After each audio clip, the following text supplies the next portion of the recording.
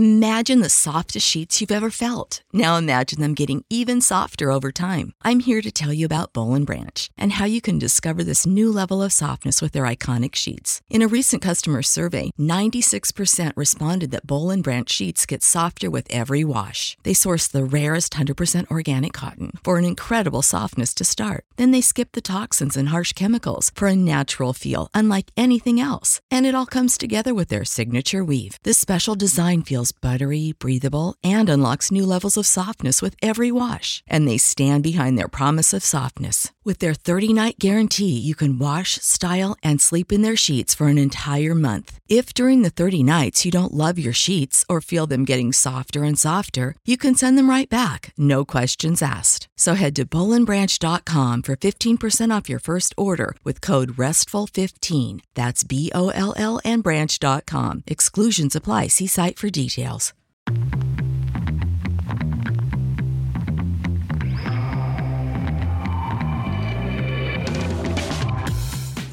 Hello and welcome to the WTF1 podcast with me, Harry Benjamin, and him, Callan O'Keefe. And on the show today, a look ahead to the second sprint weekend of the season in Austria. We have also got the latest driver transfer rumours. We've got cost cap rumours too, along with your questions answered, starting with some of the most crucial, and this is coming from Average Latifi fan. Would you rather fight one Max Verstappen-sized Yuki Tsunoda or 100 Yuki Tsunoda-sized Verstappens? Callan, what's your take? Well, finally, the question we've all been waiting for. I feel like it's been a lifetime in the making answering this one.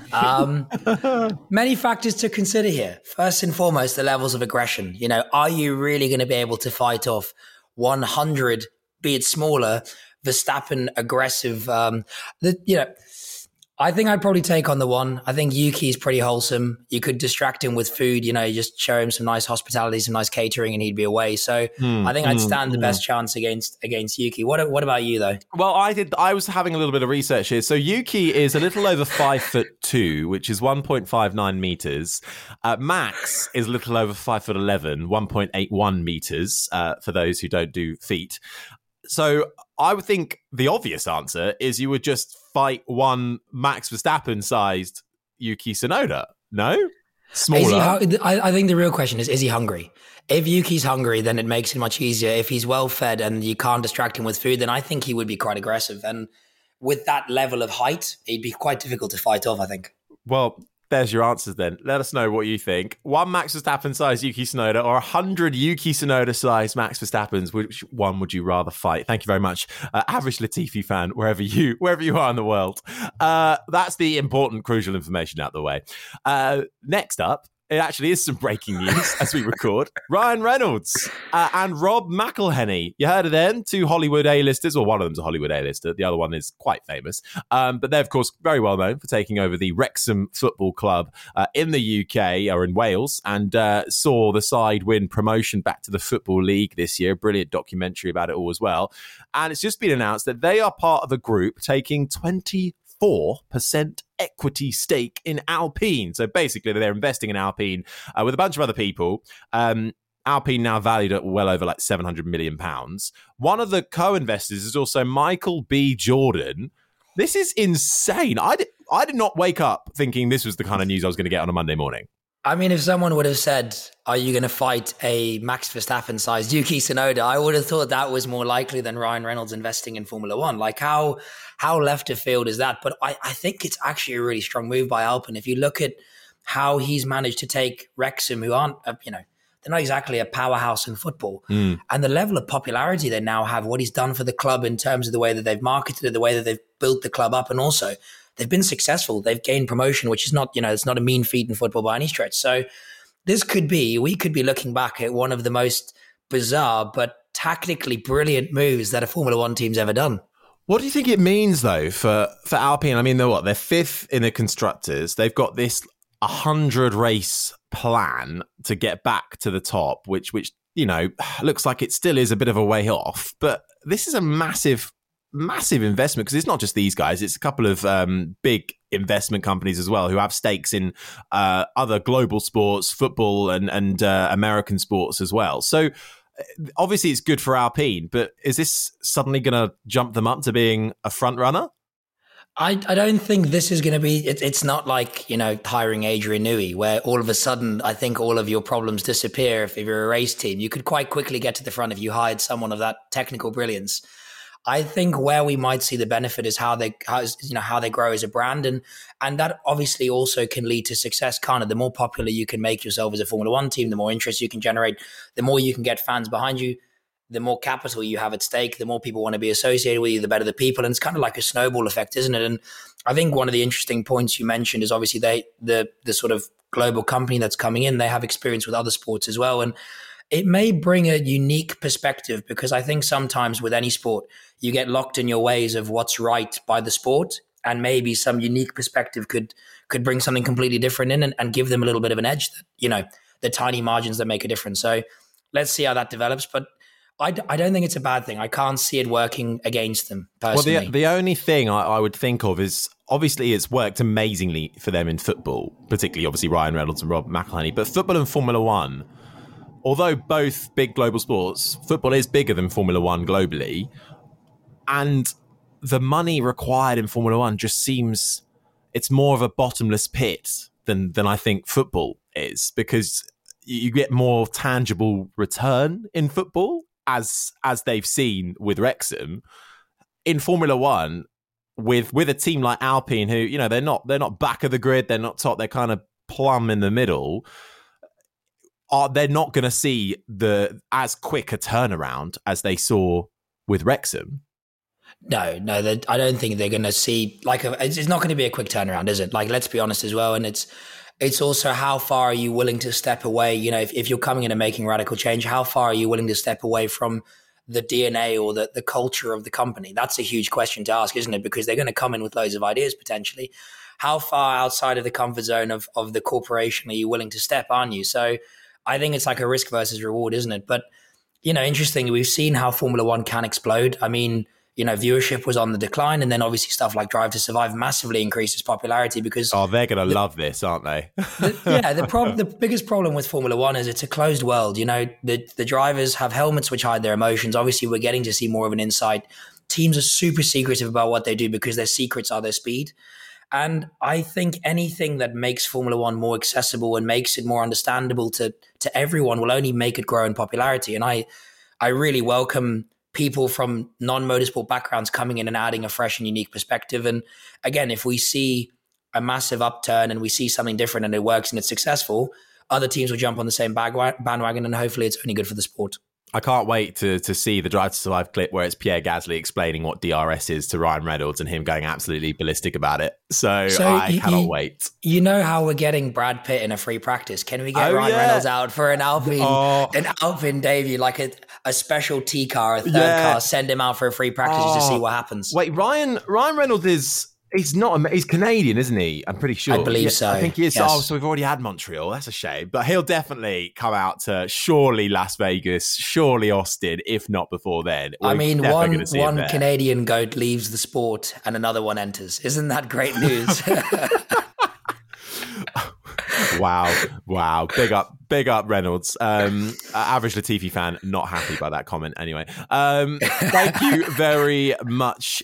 Anyway, to all your questions coming in, none, bizarrely, on that Alpine news, but actually it only just broke, so fair enough. But let's see what happens with Alpine. Loads of questions, though, in on driver market rumours. It's starting to kick into action, isn't it? The driver silly circus, and the main crux of it at the moment seems to be around Red Bull, AlphaTauri in particular, and Daniel Ricciardo, who...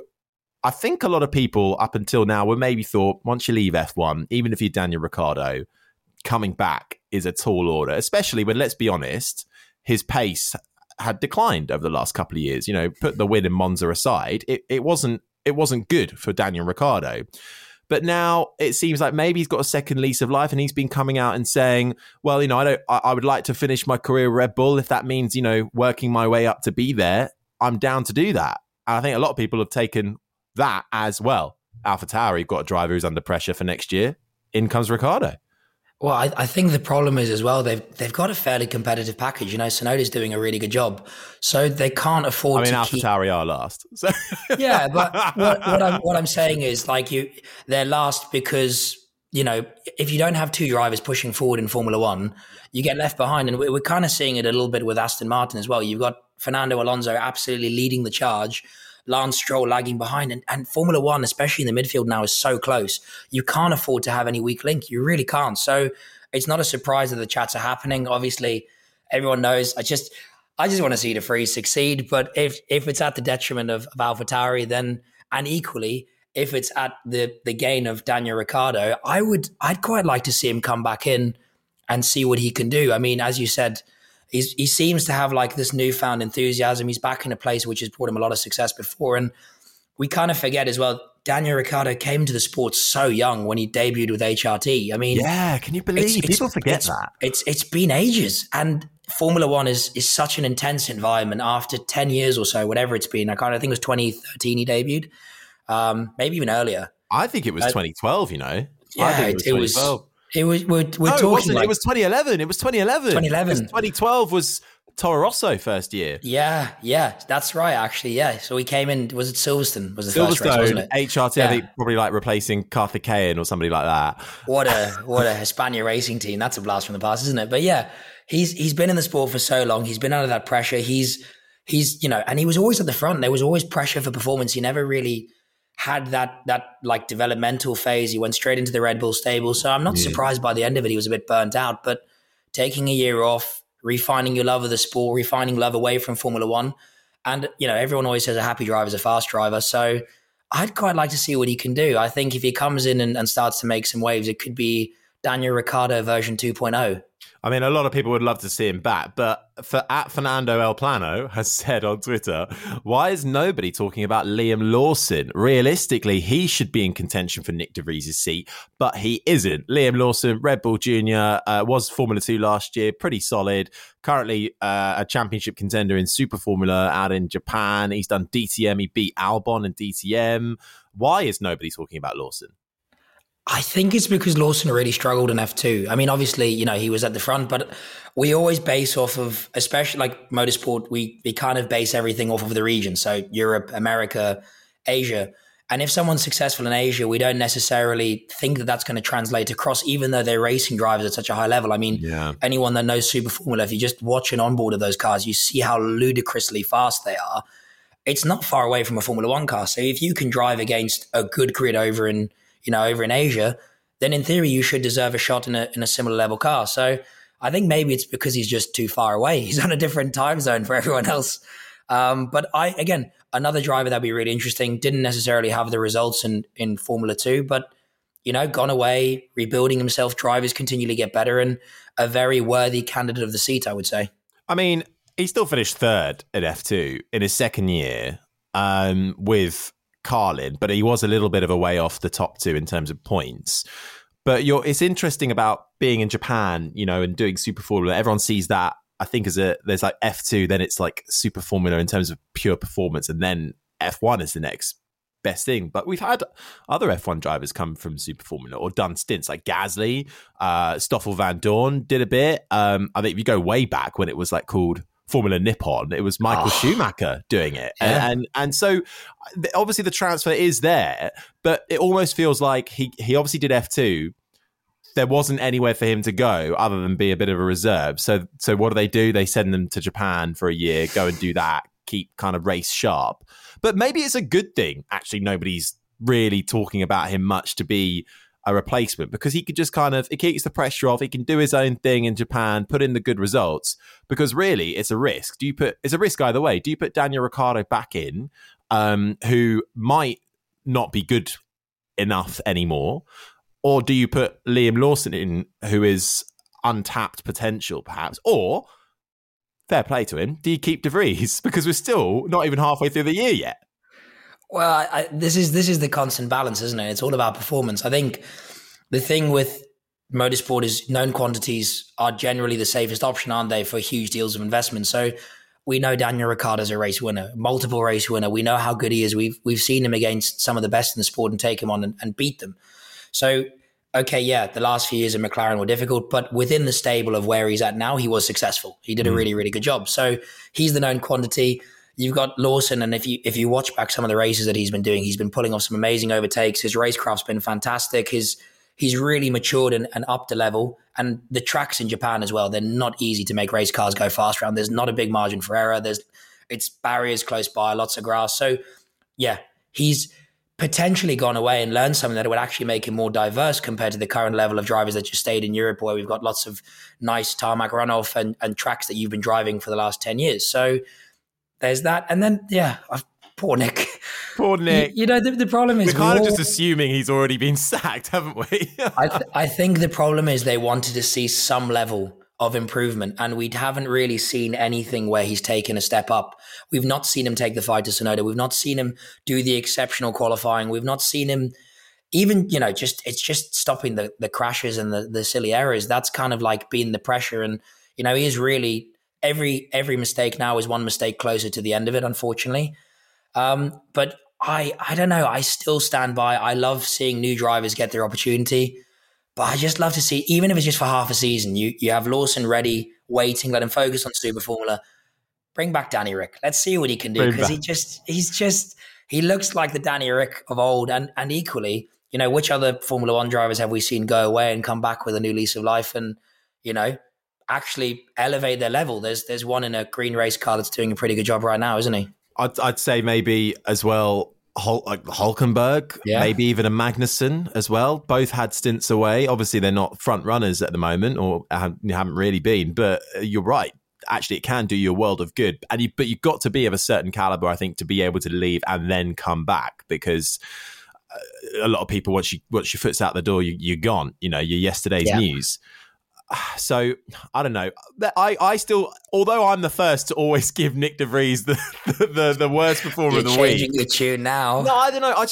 I feel he's got it's Brendan Hartley vibes. Does that, if you know what I mean? Yeah, I know exactly what you mean. Who got the shot in F1 kind of a bit out of nowhere, having been a youngster in F1 on the fringes and gone away from its sports cars. And I feel like Red Bull kind of ran out of talent for a short while and gone, okay, Brendan, come back. We need you. And it's like, oh my God, he's a world endurance champion. He's actually a really good racer. He worked as a Mercedes development driver back in the day, similar to De Vries, and, a little bit older, FE champ, F2 champ, works with, I think he was an Audi junior, a Mercedes junior, a McLaren junior. He's been everybody's junior, but then isn't delivering on what we all thought. But that's all compounded, isn't it, as you said, by Yuki Tsunoda, who has taken, I think it's fair to say, a massive step up. Everyone loves Yuki. Everyone's impressed by him. But where do you think he goes from here? Because he doesn't want to stay at an AlphaTauri that's at the back of the pack. Equally, will Red Bull consider Tsunoda as a Sergio Perez replacement? He's got a contract to the end of next year, Checo. Or what I think is actually more likely is potentially an Aston Martin switch, because they've got Honda coming in a few years for the new power unit regulations. Obviously, there's a caveat of, well, you got Alonso. Will he stay there? Will he go? You've got the son of the team boss. What's he going to do? Slightly complicated situation there. I think Honda would want to say in who their driver is. And I mean, Yuki Tsunoda, surely prime candidate. I think if he keeps developing the way that he is, then he has to. I mean, the whole Honda project really started, and we saw a lot of Honda juniors coming through the junior ranks, because it was Honda's dream to get the Japanese kid to Formula One. And I think Yuki was massively rushed through the system. He found himself in Formula One. He did have a challenging first few years, but he's really settling into his own, which kind of goes back to the De Vries argument of should he be given more time? It's circumstance related, isn't it? But if he continues to do what he's doing and settling into the sport, making himself as popular as he is, but also backing it up with results, then it would be a complete no-brainer, especially with the car at the front, because it would be their best chance of leaving that Honda legacy of, all the way from, I don't know if Yuki did karting, but I know certainly he did F4, all the way through from F4 into Formula One to becoming a race winner. So I think it would be silly not to do it, but where do you find the seat? Because you've got Alonso delivering, you've got the boss's son in the other seat, which makes life very complicated. And I think Yuki's probably, if he keeps doing the job, of course, at some point he's going to want to break free of racing in the midfield, because he's going to feel like he's entitled to fight for, or at least give himself the chance to fight for wins. I think a lot of it's really, a lot of it's going to depend as well on what happens with Verstappen, because if it's like, Well, hang on. Natalie has asked on Twitter, do you think Max would leave Red Bull? At some point, maybe. I mean, if you're a Ferrari or a Mercedes or something, if the person that's beating you and you can't stop them beating you is in a car, the only way to stop them beating you is to lure them away from the package that's so successful. And, people like money and challenges. So we're not dealing with small companies here. And I was watching back through the other day. I was watching back through of some of the best moments from Red Bull Ring, because obviously we got the race coming up, and there was, I think it was 2019 where Max won, and you see him celebrating and loving life, and it was like amazing. And now it's good job, guys, another faultless performance, cool. He's bored. And at some point, and he's not out there saying, well, I want to break records, I want to be the best Formula. He's like, well, I'll keep doing it for as long as I want. So maybe at some point he could be lured away. Everyone, I think, is a Ferrari fan. Maybe not him, he's maybe the one exception, but everyone's a Ferrari fan, and long term as well. Do you want to actually prove to everyone that it wasn't just the car, it was you? And that's the next chat. So I think a lot of it's going to depend on where Max goes, but he is one of the most difficult to read drivers of probably Formula One ever, because everyone assumes one thing and then he goes and does another. So who knows where we're going to be in a few years' time. I see Max going off and starting and managing his own team in like sports cars or something. That's what I could, racing and being a team manager. I think I can see him in the not too distant future doing that. I don't think he would make a very nice team manager, but I think he'd be very successful. I think we'd see Max and Jos at Le Mans 24 has to happen. It just has to happen. It's only a matter of time. It's only a matter, and they'll probably win. And what a story that would be. Yeah, that would be epic. It is cool to see more and more F1 drivers sort of doing Le Mans and things like that. With LinkedIn Jobs, we tap into a network of more than 1 billion professionals to help you find quality professionals quickly and easily for any role you need. Marketing wizards? Found them. Software engineers? Found. That project manager I could never seem to hire? And found. LinkedIn Jobs quickly matches your roles with candidates with the right skills and experience. In fact, 86% of small businesses get a qualified candidate within 24 hours. Post your first job for free and get started at linkedin.com/spoken. That's linkedin.com/spoken. Terms and conditions apply. Guys, you'll know from our streams that I love my clothes. And if you're happy in your clothes, you feel good, right? That's why I want to tell you about a clothes brand I think you'll love. Rhone. Rhone's commuter collection is the most comfortable, breathable and flexible set of products known to man. And here's why. Their comfortable four-way stretch fabric provides breathability and flexibility that leaves you free to enjoy what life throws your way, from your commute to work to your 18 holes of golf. And if, like me, you hate ironing, definitely, you'll love these clothes even more because they're completely hassle-free. With Rhone's wrinkle release technology, wrinkles disappear as you stretch and wear the products. It's that easy. What's more, with Gold Fusion anti-odor technology, you'll be smelling fresh and clean all day long, and on top of that, Rhone is 100% machine washable, so you can ditch the dry cleaner altogether. Rhone were kind enough to send me some clothes, and I love that they're both comfy and smart, something that's incredibly difficult to find.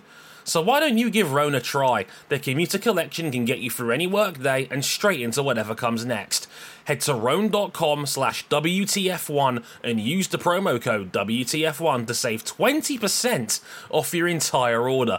That's 20% off your entire order when you head to rhone.com/WTF1 and use the code WTF1. It's time to find your corner office comfort. Back to the show.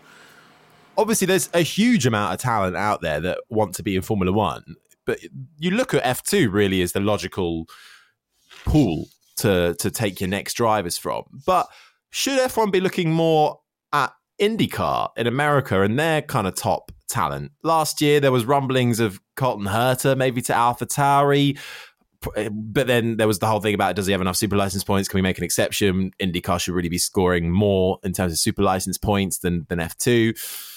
And Alex Palou is obviously linked with the McLaren F1 team, as is a Pato O'Ward in IndyCar. So they've got more and more. McLaren have their own team in IndyCar, so they've got more and more links. So could we be seeing somebody like a Palou or an O'Ward or a Herta again being seriously considered?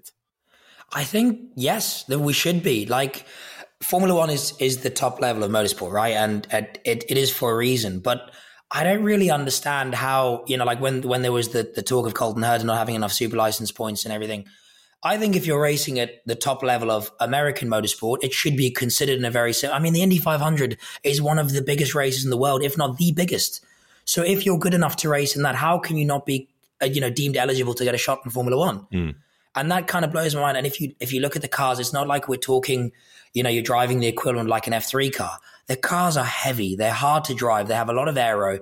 They have their own challenges. There's tire deck. There's a lot of differences, but there's also a lot of similarities that mean that if you can make one of those go fast, you should be at least given the chance, if the opportunity presents itself, to be able to go and, try your hand at Formula One if a team's interested in you. And Alex Palau is a really interesting one for me because he kind of came up through the junior ranks, didn't necessarily have a great deal of budget behind him. That's why he never went the fully traditional route of like F3, F2. And he's coming to his own in IndyCar. I mean, if you just look at the results he's achieving at the moment, he's on a roll. I mean, from the Indy road course just before the 500, took pole off, as far as I'm aware, won the race. Was on to win the 500 after taking pole, got crashed into by Remus VK in the pit lane, still finished in the top 5, I believe. Well, he was in the mix of the top 5 at the end. It was obviously chaos at the end. And, after the last lap should have drama, been Ericsson. Should have. Sorry to bring it up too soon. And then he's gone on and he's just winning. And I'm pretty sure he won again in Road America last week. So, we're looking at a guy who's definitely worthy of a shot. He has the link. He's done it the non-traditional route. He's not done it with a huge deal of financial backing. Why are we not considering him? But where'd you put him? He's not a Norris replacement. He's not a Piastri. I think is pretty good. So he's not going to go to McLaren. But this is okay. I think I understand the point, isn't it? It's like there's not enough seats. Yeah. But yeah, this is the problem with Formula One. We need 40 drivers on the grid. There's too much talent and there's not enough seats. Yeah, that is the thing, though, isn't it? It's so cutthroat. So who gets the chopping block and where's the logical route as well? Because as we all know, Formula One's political, sponsorship led. Have you got the right passport? It all plays a factor, doesn't it? But I think we're in agreement that Palou definitely does need to be considered, and I think IndyCar top talent does need to be considered. You mentioned Palou coming up through the ranks stuff. He did it with Carlos Sainz at one point. They were kind of good friends, and Audi have announced recently that obviously they're coming into Formula One, taking over the Sauber operation in 2026. And they've just announced their first driver. Is a development driver, is Neil Jarni, who is a prolific sports car racer. How is he still around? It's impressive. He's clung been on. around forever. He has clung on for dear life. But if you don't know Neil Jarni, have a Google. He's won lots of things with Porsche, ironically enough, but was made his way up through the ranks. He's been a development driver, but that's not the big scoop. The big scoop is that Carlos Sainz has come out and had to sort of deny that he has spoken with Audi about any kind of contract negotiation rumor, saying he wants his Ferrari contract sorted this winter. But obviously it's still a couple of years till Audi properly come in. Where do you see Sainz's future? Would you be mad to leave Ferrari, right? Because, it's Ferrari. But at the same time, with the issues that are going on, I can see how Audi might be an appealing prospect. Well, especially with the family history, there's more to it, isn't there? With Carlos Sainz Sr. and his rally background, there's a nice link there, isn't there? But I think a lot of it's going to come down to, does Carlos believe that this is the place where he's going to be able to fight for a world championship? That's always, if you've proven yourself at the front of Formula One, that's the next question is, okay, well, where's the team where I can take the next step and I can go and fight for a world championship? And it's no secret that it doesn't look like it's Ferrari. We keep saying it year on year and year on year, but when was the last year that Ferrari realistically challenged for a championship properly? And when was the last time they won it? It's a long time ago. Well, right. So, 2007. And that was also, there was circumstances that helped Kimi Räikkönen, and it was looking like a Lewis Hamilton championship until, he went off in Shanghai. So we're kind of looking back and we're going, it's, my maths isn't great, but it's 15 years since the last time they won. Are you really going to turn the culture around? Every time they seem like they're on and up, it drops back down again. So if I was Sainz, you'd be crazy not to. The other thing is waiting in the wings. You've got obviously Ollie Behrman doing an amazing job in F2. Yeah. It's just a matter of time now until they're not going to plug him straight into Ferrari, though, are they? Well, why, if he goes and wins F2 in his rookie year, why not? But Ferrari where else is he going to go? Where else is he going to go? Super Formula. So we had this discussion. But now it's a real conundrum, actually. IndyCar. But now it's a real conundrum, actually, because with the Sauber Alfa Romeo kind of unofficially Ferrari junior team, where they've placed their young talent, Leclerc, Giovinazzi, as a sort of holding pen to see whether they can then make the jump to Ferrari. That's going to go because it's going to be Audi now. So absolutely not.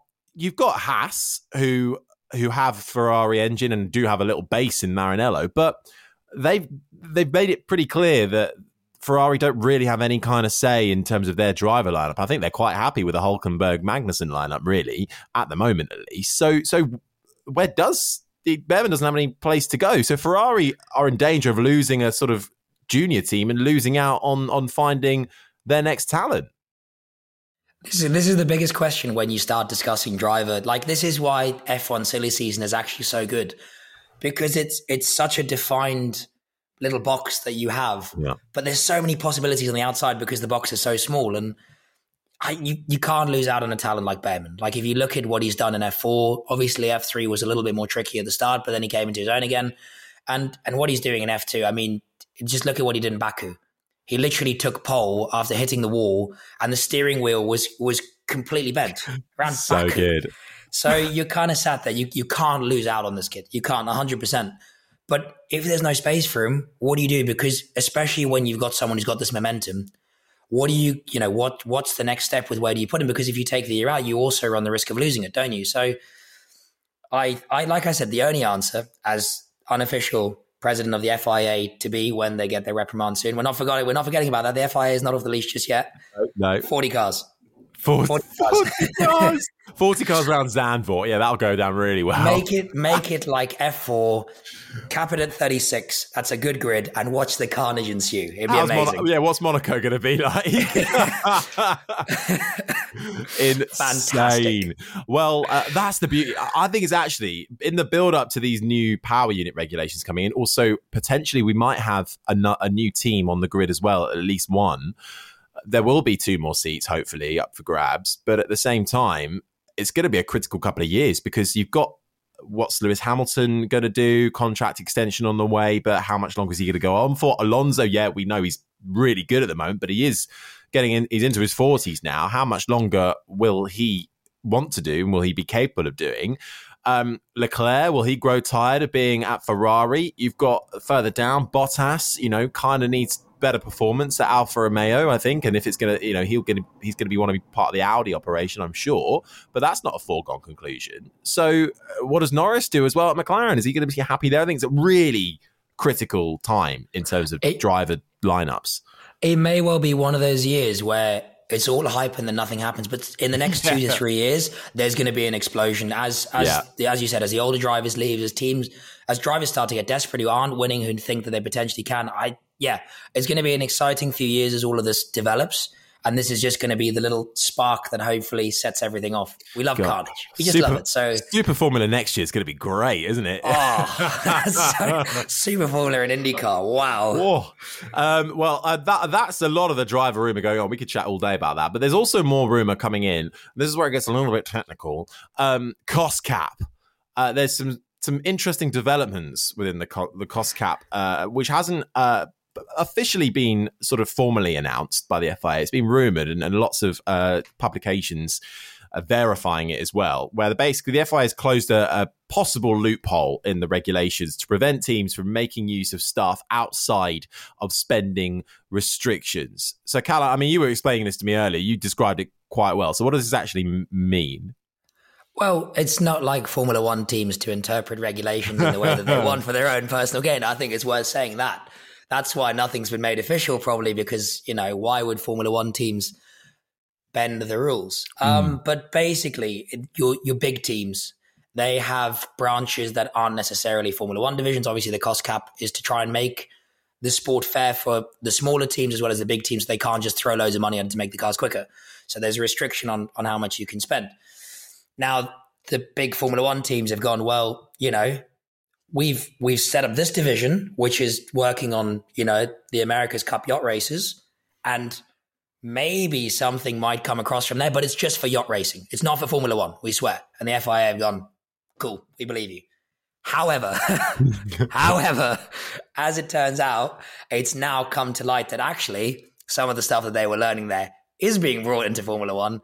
And that's obviously putting the smaller teams at a massive disadvantage and completely negates the idea of a cost cap. So basically what the FIA is trying to do is trying to give those teams a chance to say, look, well, we're going to do some investigation into it. It's kind of, as you said, it's kind of unofficial now. I think it's Technical Directive 45, I think it's called, TD 45. Oh, yeah, he's got it down. It is, yeah. And yeah, it's now going to be like all the outside spending outside of the Formula One umbrella, we're going to be taking that into account. And if stuff's coming back across, then obviously we're not going to let it slide. So I think that's going to be interesting to see how that shakes out. Obviously, we've seen lots of the big Formula One teams branching out. Like I said, some America's Cup racing, stuff with bike racing, there's basic road car development because that's what they say is the whole purpose of Formula One anyway, is for development for the road cars, especially the big manufacturers. So a lot of that technology is transferable. If you have a team of 150, 200 people working on that, of course, they're going to learn stuff that they can take and applied ideas into Formula One. So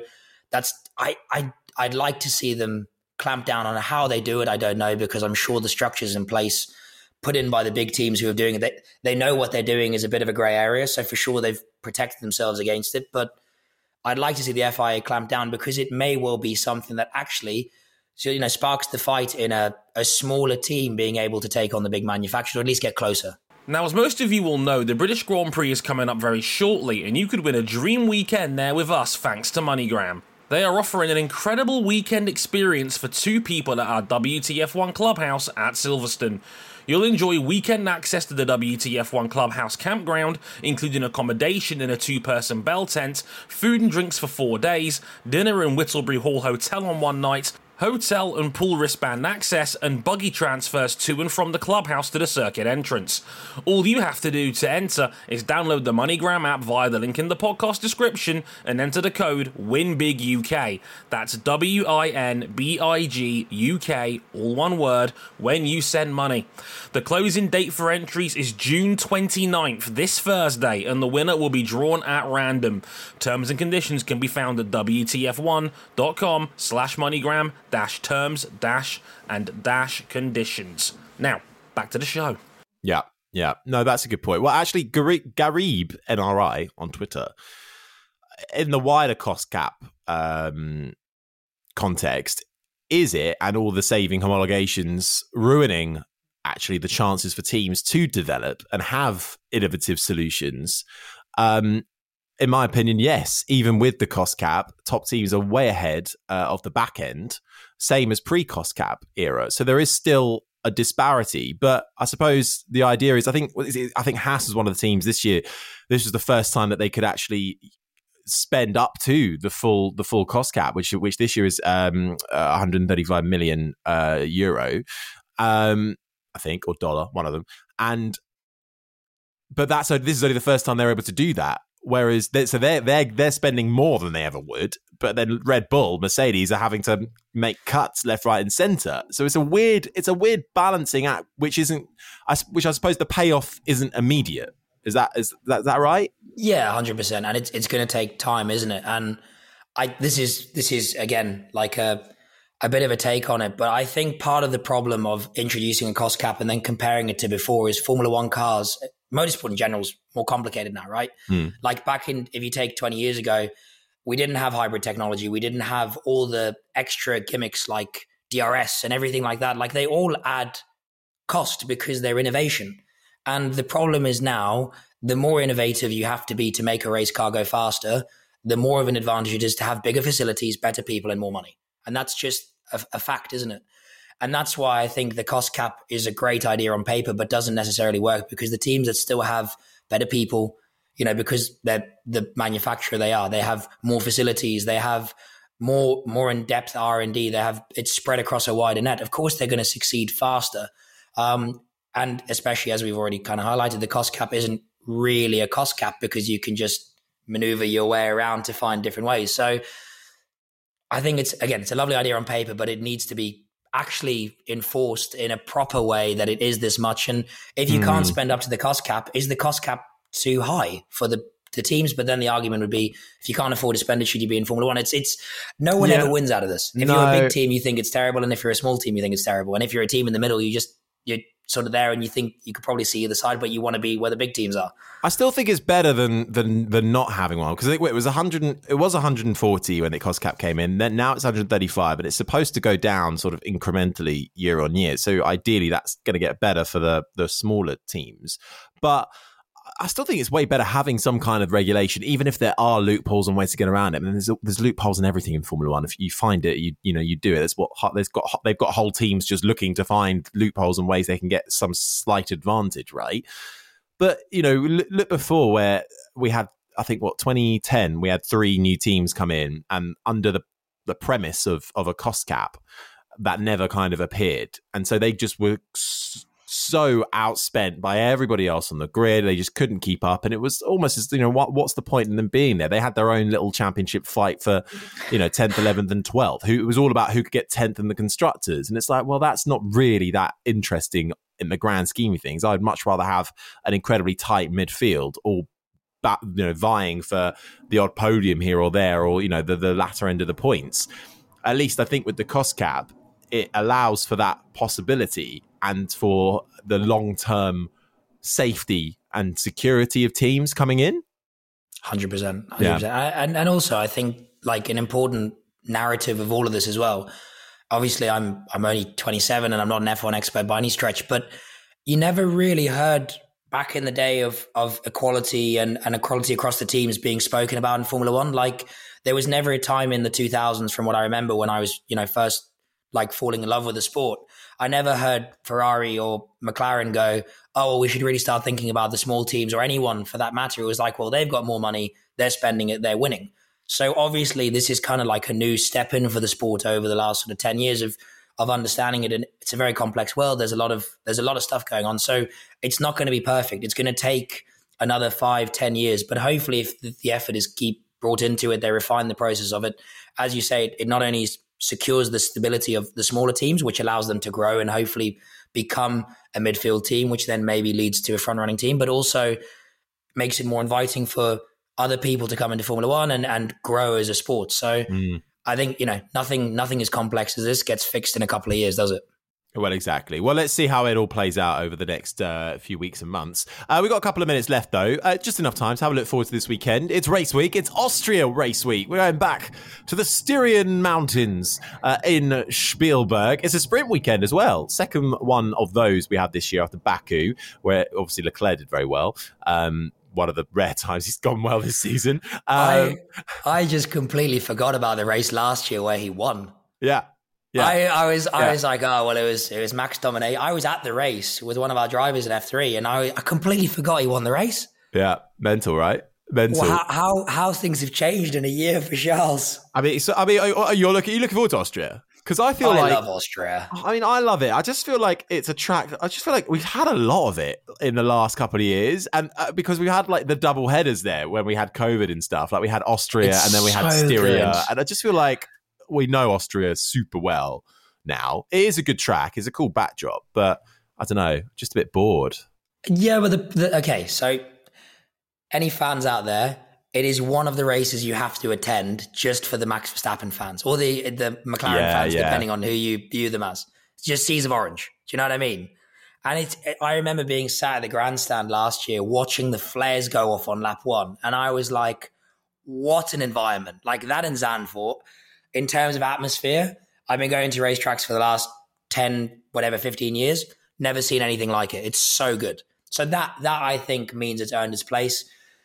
We have a lot of good racing there. We've had a lot of... No, you're right. That's why I'm not completely bashing it. I'm just like, we go there a lot, don't we? But I'm not completely bashing it. I'm not. And it's one of those places where it's not, it's in the Austrian mountains. It's a lovely backdrop. It's a great circuit. There's lots of overtaking. And the other thing is sometimes, it's not adverse to extreme weather in summer. There's there's lots of things that could happen that actually shake it up for a good race. And even if it's not affected by weather, we do actually see a lot of passing. So it's one of those places where, especially, depending on what corner numbers you use, turn 1's an overtaking opportunity, but then after the DRS zone into turn 3, turn 4, you can follow fairly easily. We've seen cars break with those baguette curves on the exit of turn 10 and 11. I think it is the last 2 corners. There's always a bit of drama. So I for one, I'm looking forward to it. I going to move in nicely and say, what's your predictions? Oh, wait, are we going to do like a 1, 2, 3, or should we just do like a bold prediction? Bold prediction. Because I know who I'm going to say is 1, 2, 3. Well, exactly. So I think my bold prediction, I'm just going to keep saying this until it actually happens. Yuki Tsunoda, 6th place finish in the AlphaTauri. That's what that's my bold prediction. Really? Yeah. This is not an attack, by the way. I just want to know what backs it up. I just want to know where we're going with this. I think, as you say, Austria can tend to lead. There can be a few collisions. There can be beached cars in the gravel very easily. I think Tsunoda's obviously, the pace speaks for himself. He's on a good one. Home race for AlphaTauri, one of their home races, with the Red Bull link. And I want 6th place for Tsunoda. That's all I'm going for. That's where my evidence is. Well, I would love to see that. I think we'd all love to see that happen. So go on, then. Agreed. What's yours? I think Alex Albon's going to have another really good weekend. I think he's going to cement himself into the top 10. And my reason for that, before you got to back it up with facts, I think Red Bull Ring is a track that prioritizes high speed and big stops, which is fairly similar to Montreal. So it kind of plays into his hands. Yeah. He didn't go backwards in the race. His race pace was really strong. It wasn't just a crazy qualifying that meant that he was at the front. And I think the car looks strong at low downforce tracks. It's going to depend how they gel with it, the tire compound, obviously, they bring this weekend. But I just see Alex Albon on the up. I just want to see it happen. So I'm going to put it out there. And I think actually the characteristics of the car would suit the circuit. It was good. It's good over bumps. It's good over changes of direction. And there's a lot of elevation change. There's a lot of like natural circuit features that make Red Bull Ring very challenging. And the car's good in a straight line and good on the brakes. So why not? Let's put it out there for Alex Albon. Couple of crashes. He's in the top 6, maybe a Williams podium. No, come on. You were actually you were being so like I was feeling bad because I was like, oh God, my answer was really rubbish compared to yours. And then you come out with that. Absolutely not. But I can see that. No chance, but we can hope. We didn't speak Logan Sargent possibly under pressure for his seat as well. Mick Schumacher being mentioned all of a sudden, but for some reason, we all give Sargent a bit more of a break than we do Dick de Vries. Don't know why, but that's Formula 1 for you, isn't it? We don't have time to go into that. We'll go into it next week. Thank you very much for all your questions. I really appreciate it. We didn't get through all of them, but we'll carry them over to next week and get them answered because we shall be back same time after Austria to look back at everything Spielberg. It's a sprint weekend as well, so we basically get 2 races now in a weekend because the sprint doesn't really affect the Sunday Grand Prix anymore. Those are our bold predictions. What are yours? Let us know in the comments section and on social media. Keep up to date with all things WTF1 by going to the website, follow us on social media, and Callum O'Keefe and myself, Harry Benjamin. We'll see you next week. Bye-bye.